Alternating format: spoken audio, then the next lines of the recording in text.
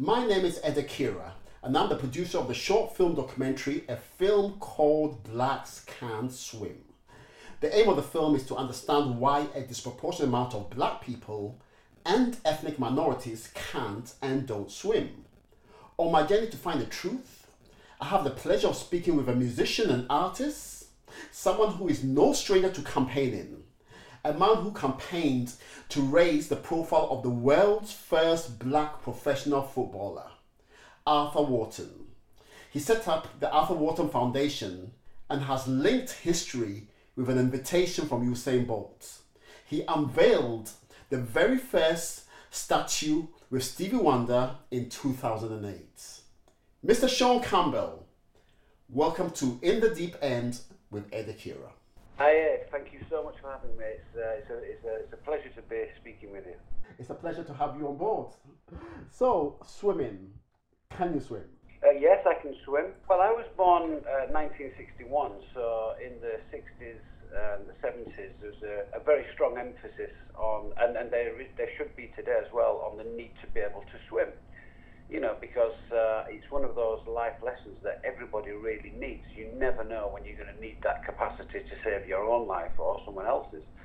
And so swimming was very much part of the school curriculum at the time. But I'm mixed race. My father's black, he's from Barbados. My mother's white. But I still can't float, like my wife, who's white. It just floats away.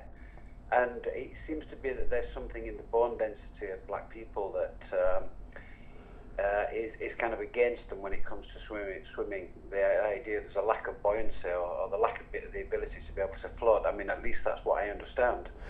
But I know it's true today in the sense that my children, my grandchildren, and my wife, they can all float quite happily, but I can't. Because I asked the question, is it a cultural or physical thing? And most people say it's definitely a cultural thing. Physically, there isn't a difference.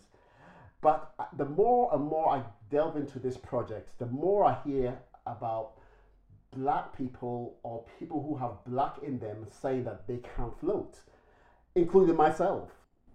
Well, I mean, my understanding is that the bone density is different. It's a heavier bone density, and that's what I understand the case to be, and that's what I've always believed. But, clearly there needs to be some research done on that. But it's also my experience that many of my black family and friends don't or can't swim. And it's always been a mystery to me, and it's something I've always been aware of. When we see the Olympic Games or any kind of swimming contest, it's very, very rare you see black swimmers. Yep. Anything to do with the water. So, and culturally, of course, I'm guessing that this goes all the way back to the days of slavery, the idea that there's an innate fear of water because of the journeys that were taken by our ancestors and things like that. I mean, I'm sure there's an element of truth in that, but quite scientifically how that's shown, I really don't know. You touched on your Bayesian and English heritage. Do you see a difference in attitude about swimming between the black side of your family and your white side of your family? Oh, absolutely, no question. The white side of my family swim, as far as I'm aware and as far as I've experienced.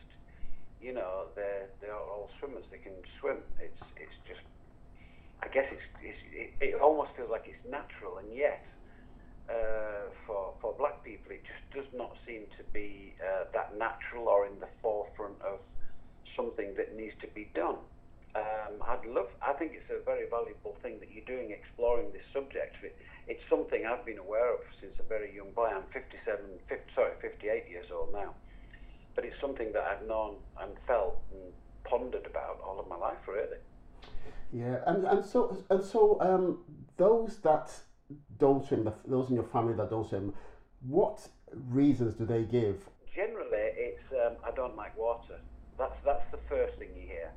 Second thing is I never got the chance, and I always say, of course you did. You were in the same class as me at school. Same chance, the same opportunity, and yet. I took to swimming. It was something I really enjoyed doing, mainly because at the end of swimming, you got a packet of crisps, which tasted just so much nicer. It's a bit like eating fish and chips outside. And when you come from the kind of background I came from, where money was extremely sparse, I mean, sometimes you know, you went through a whole school day without lunch because you couldn't afford it. You know, it's not a sob story, it's just the truth. I had a very difficult upbringing in that sense, financially. But for me, it was always a case of, oh, good, we're going swimming. Those Golden Wonder or Seabrook crisps afterwards are just going to taste sweet, you know. It was like that. But water I always found quite enchanting in some kind of way. But for my black friends at school, it never had that sense of appeal at all. And it transcends down to today. I mean, we're still having these conversations today. An essential life skill that just cannot be underestimated. I mean, I think I saw in some of your research somewhere that there's quite a disproportionate number of black people died through drowning. Would I be right in thinking? That's very, very true. And since I started doing this project, a lot of people have come up to me and said, thank you very much for opening up a conversation that we've been dying to speak about. Very important. It's a very stark image, isn't it? Yeah, I know. But yes, we will change the perception, and I will keep on talking. If people want to stop hearing my voice, then they're gonna have to start learning how to swim, because I'm not I'm not gonna stop anytime soon. Another reason a lot of people have mentioned to not learning how to swim is costs. What's your take on that? I'm not so sure I agree with that, in the sense that it's such an important life skill. It shouldn't really be about cost. If there is a cost implication, I wouldn't know exactly where that comes from, because a lot of schools, you know, take their children swimming or have pools in their schools now and things like that. I think it is really about encouraging people to want to swim. I think cost is probably negligible in this equation. I think it's a very, it could sound controversial, this, but I don't want it to be. But perhaps that's a very convenient excuse.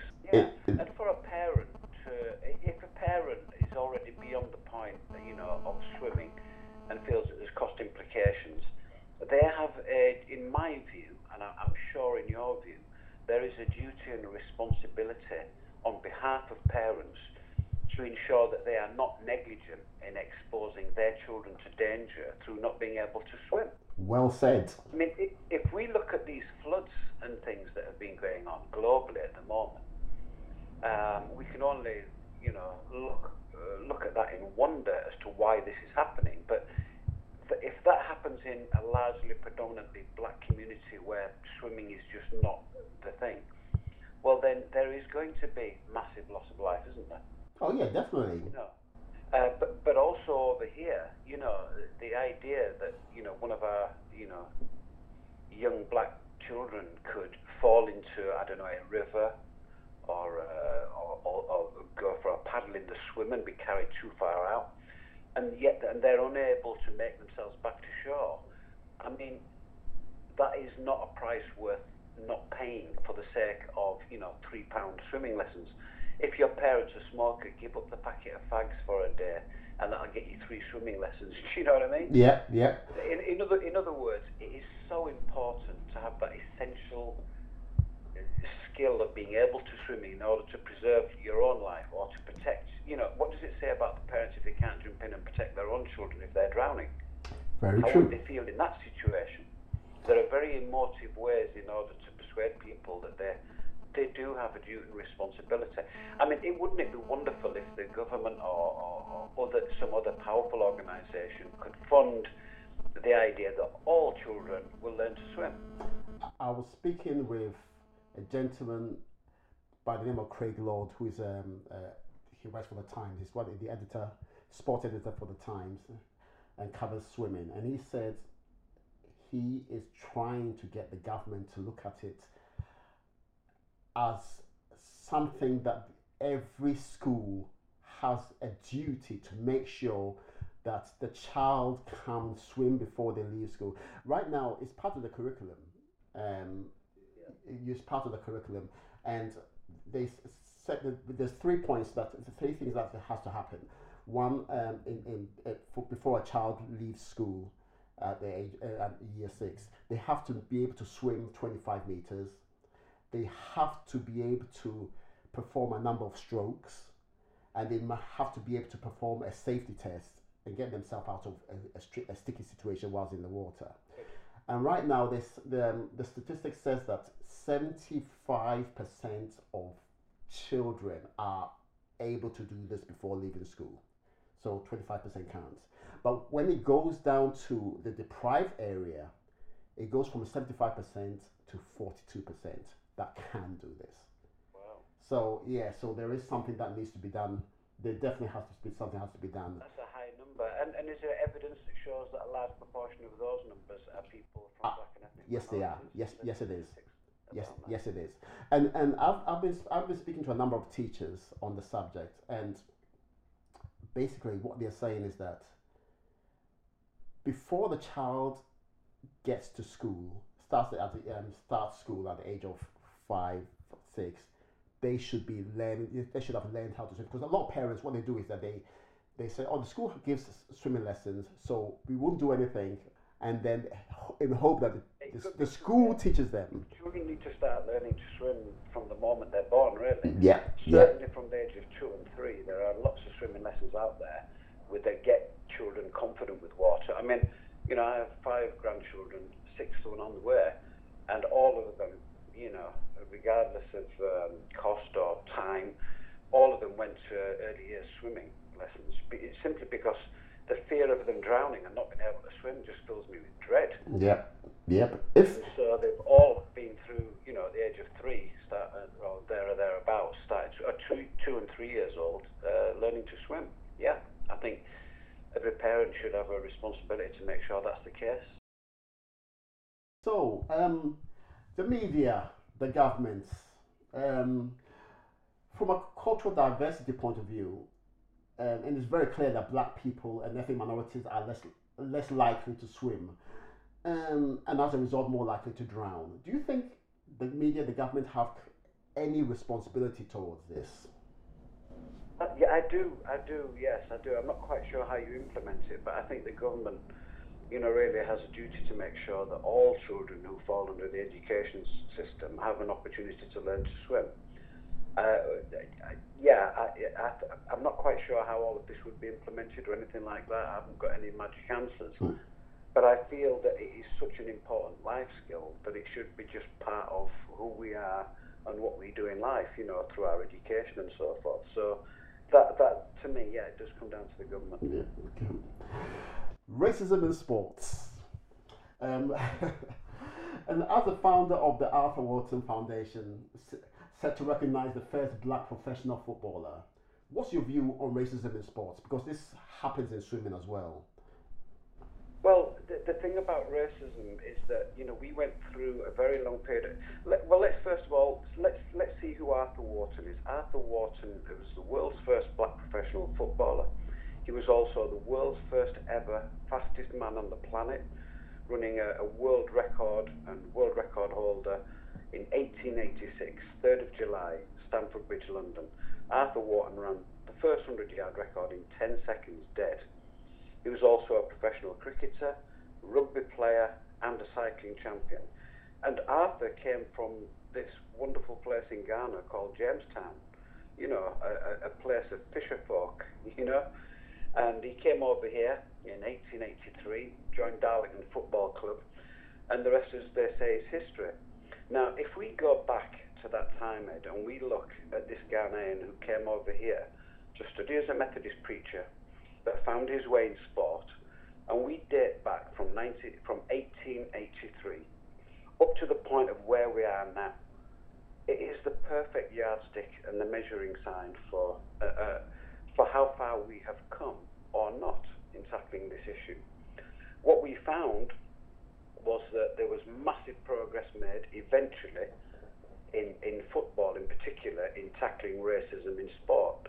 Certainly in this country, through, you know, the highlighting of awareness of trailblazers like, you know, the 3 Degrees, Cyril Regis, Brendan Batson and Laurie Cunningham. You know, through the advent of people like Viv Anderson, who became the first international black player to play for England, Paul Canoville, the first black player to play for Chelsea, and Ed, you know, that was 1983. It's not very long ago that Chelsea had its first ever black player, is it? So you see that we're only in the early days, really,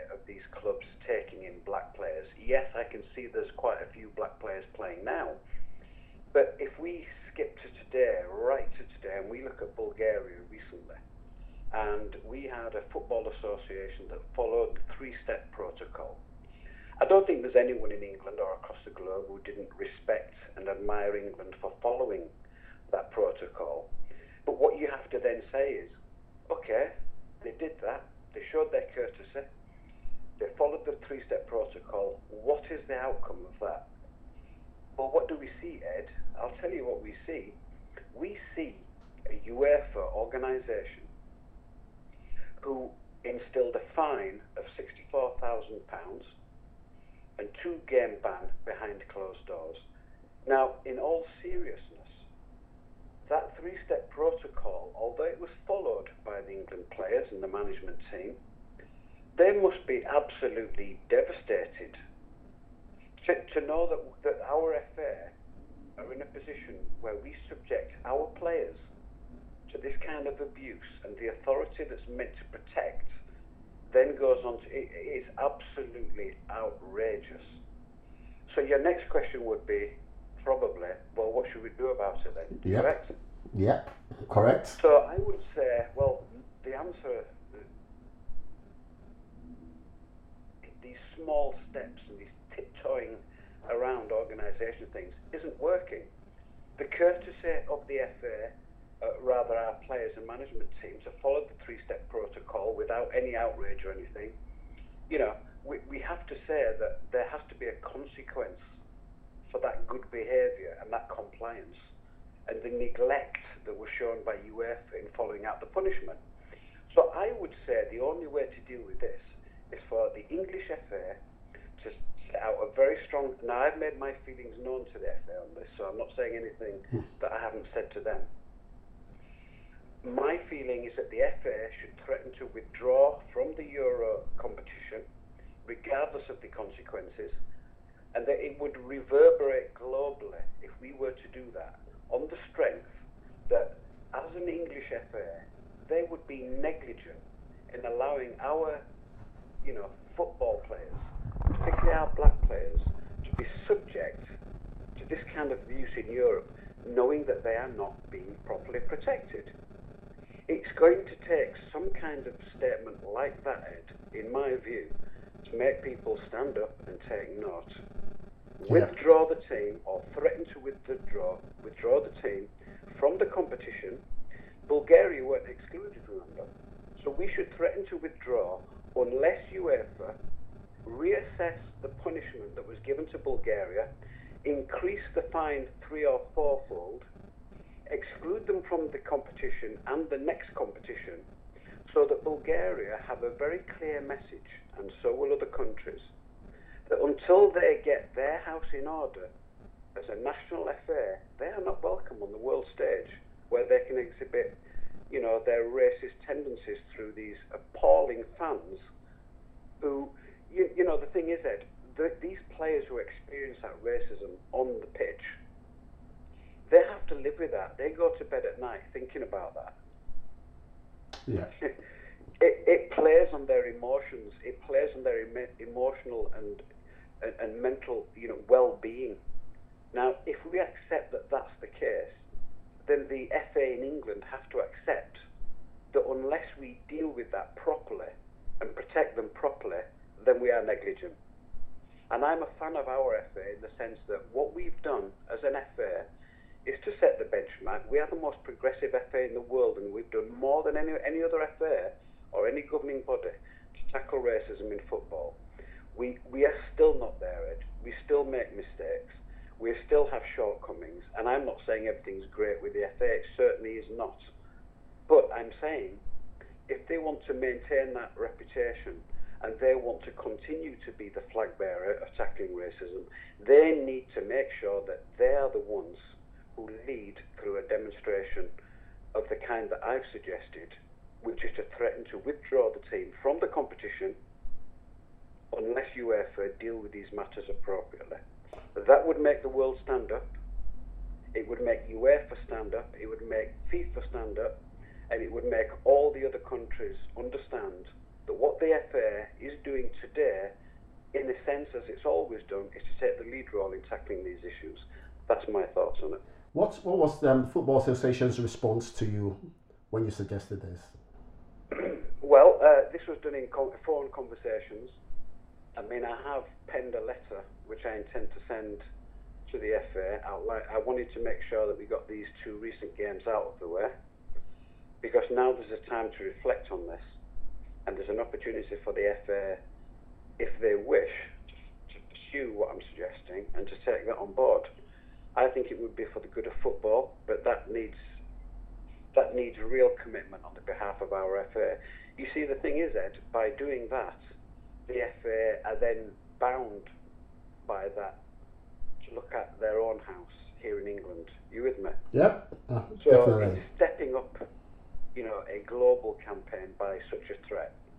It automatically creates a kind of a refocus with the Football Association. I mean, lest we forget, every single England player, from the junior teams right through to the first teams, men and women's, they all have to go past this statue of this great Ghanaian, Arthur Wharton, at St George's Park. He's not there. This statue that stands 16 foot tall is not a gimmick. It is a reminder, a physical testament of the need to embrace culture and diversity towards equality for all. It's the perfect symbol. When I met with President Mahama, the president of Ghana, and I gave a talk, on his behalf to a delegate down at the High Commission in London, it was no coincidence that when I looked around that room, there were some very surprised responses to hearing the story of Arthur. They had no idea, these great Ghanaians, that perhaps the greatest sporting icon of all time was of Ghanaian origin.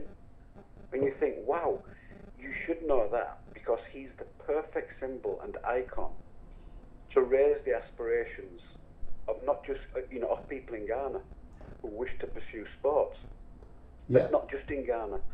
When you actually look at Arthur Wharton's life story, it is extremely compelling. It's very telling.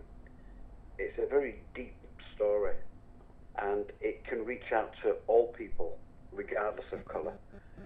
That is the legacy of Arthur Wharton, and for my money, Ghana really needs to pick up on that, and it needs to understand that they have just this wonderful, I think one of your questions is going to be about role models. Yep. And he is the ideal role model. So what I would say is, if you can't see it, you can't believe you can be it, right? That's right. So you need to see black people in places of power and authority and achieving things in order to say, oh, they look like me. If he can do it, I can do it. Well, in swimming, you don't have those role models because we don't see black people swimming. So black people have got nothing to look up to. Yep. Very true. Very true. If we can find a world champion swimmer, then wow, fantastic, because people will start to swim and think, oh, if they can do it, I can do it. I mean, you look at the empowerment of some people in America, particularly in the black community, who have aspired and been motivated to go into politics because of Barack Obama. I mean, that's fantastic. And in years to come, that will shine through, I'm sure. Yeah, definitely. It'll touch the hearts and minds of an entire generation. And it's what we're saying here today, isn't it? That in order to overcome these barriers and stereotypes that black people can't swim, we need to find role models who can. And highlight them. If they want to aspire to achieve things in swimming. But the primary thing isn't achieving medals and Olympics. It's being able to save your life. Very important. And well said. You hit the nail on the head. So tell us about what's the future of the campaign, the Arthur Wharton Foundation, and where are you taking it next? And because I only just heard about it recently, right. And then when I started talking to you, and I'll kick myself. I'm Ghanaian. I should have known about this. Yes. Right. But it's not your fault. It's the fault of. It's my fault. It's the fault of society where it hasn't permeated enough. I mean, yes, we've got some global reach now, and yes, there's been lots of coverage about it. A lot more people know.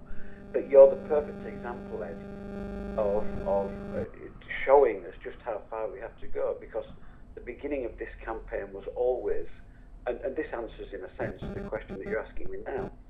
The objective of the campaign was always to see how many people globally we could reach that could learn the name Arthur Wharton and understood what he represents, particularly within the black community, because it is the beginning of all sport, and it's one guy.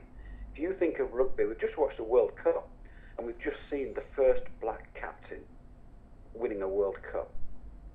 The original pioneer in rugby is Arthur Wharton from Ghana. You look at this new sports cycling team that now challenges in the Tour de France and things like this. It's an all-black team, yeah? It all began with Arthur Wharton. You look at these great black professional cricket players today, and you look back, you have to go back to Arthur Wharton. And then when we look at Usain Bolt today, and the reason we reached out to Usain Bolt, there's a very good link there, which I'll come to in a second. But every black athlete, certainly in sprinting, it goes back to Arthur Wharton, the world's first. Without Arthur Wharton, there is no Usain Bolt. And then, of course, we look at football, and we look at the advent of all the players coming in, and it all goes back to Arthur Wharton as a black, professional footballer. Before Arthur Wharton, you had a black captain of Scotland 11 years before Arthur, but it wasn't a professional game then. But Scotland had a black captain. Their first ever captain was black, Andrew Watson. And we still don't see black players playing for Scotland. Quite bizarre. But when we look at it in the way I'm presenting it to you, Ed, we go back to that very beginning, and we say that he was the perfect, in a sense, catalyst and role model for everything that followed for black people in all of the sports that I've mentioned. There was one particular day where this Ghanaian, Arthur Wharton, turned up at a sporting event, and the record for throwing the cricket, I don't know about you, but when I was at school growing up, one of the school sports day events was throwing the cricket ball. Went on in Victorian England, and Arthur Wharton was at an event one day, and the record for throwing the cricket ball was something like, if I remember rightly, about 69 metres, yards as it was then. Anyway, Arthur was watching, and he said, "Oh, do you mind if I have a go?" And I suppose they had a little chuckle and thought, yeah, go on, have a go. So he got the ball and he threw it over 100 yards. Absolutely annihilated the competition. What a character, Ed. What a role model. Absolutely. I mean, he died a terrible death. He died in he came from a very esteemed family in Ghana.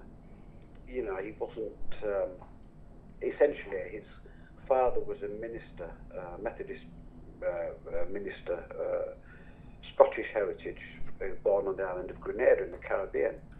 He went to Ghana to further his Methodist preachings, and he met a Fante princess, Annie Agribia, and they married, and Arthur was born in Ghana, and that's, Arthur's roots. But we're talking about 1865 he was born, Ed. 1865 was the year of the abolition of slavery in America. Now, if you think that Arthur Wharton was born then, and you think of the timeline, and you think that Arthur Wharton also served in the Home Guard in the First World War, we have this wonderful picture of Arthur in his uniform, This man was committed to the community. And when anyone says to me, what is the one thing that Arthur Wharton did that really, inspires you? Well, it's none of the sporting achievements, Ed. It's the fact that in Victorian England, in a very bleak existence, when it was the Industrial Revolution, when it was very cold, bleak, dark place to live, this young man, Arthur Wharton, played 7 games of football in 10 days for charity, to feed the poor, in the face of his own adversity. Now, that's the kind of humanitarian spirit that we all need today, and he set that example. And he used his status as an athlete to do that. But that wasn't with the light little footballs that you play today. This was with the cannonball. It was like a rock-hard leather football that when it got wet was like a cannonball. And he played 7 games in 10 days. And not only that, but he played those 7 games predominantly in goal, as a goalkeeper, which is how he made his name. But you see, putting the fastest man in the world in goal is a bit of a mistake for any team, I'm sure you'd agree. Yeah. But Arthur used to run out and score 2 or 3 goals at a time because nobody could catch him. Going back to the Usain Bolt, Arthur Wharton link, what you have to remember is there's only 2 people in history who's ever been a black professional footballer and the fastest man on the planet. And that is Usain Bolt when he turned professional last year, remember? Mm-hmm. Played a few games for a few teams. And he's the current world record holder. So now Usain Bolt has paid tribute and continues to pay tribute to this great guy named Arthur Wharton, whom without Usain Bolt wouldn't exist because history would have taken a different course, you know? Mm-hmm. And they're the only 2 people in history who have that synergy. You know, it's just Usain Bolt and Arthur Wharton. Isn't that great? Thank you very, very much. It's been amazing and it's been educational. Like I say, thank you very, very much for talking so passionately about this. It's been a pleasure. Thank you so much for having me. It really has been a pleasure. You're a star. Thank you very much, sir.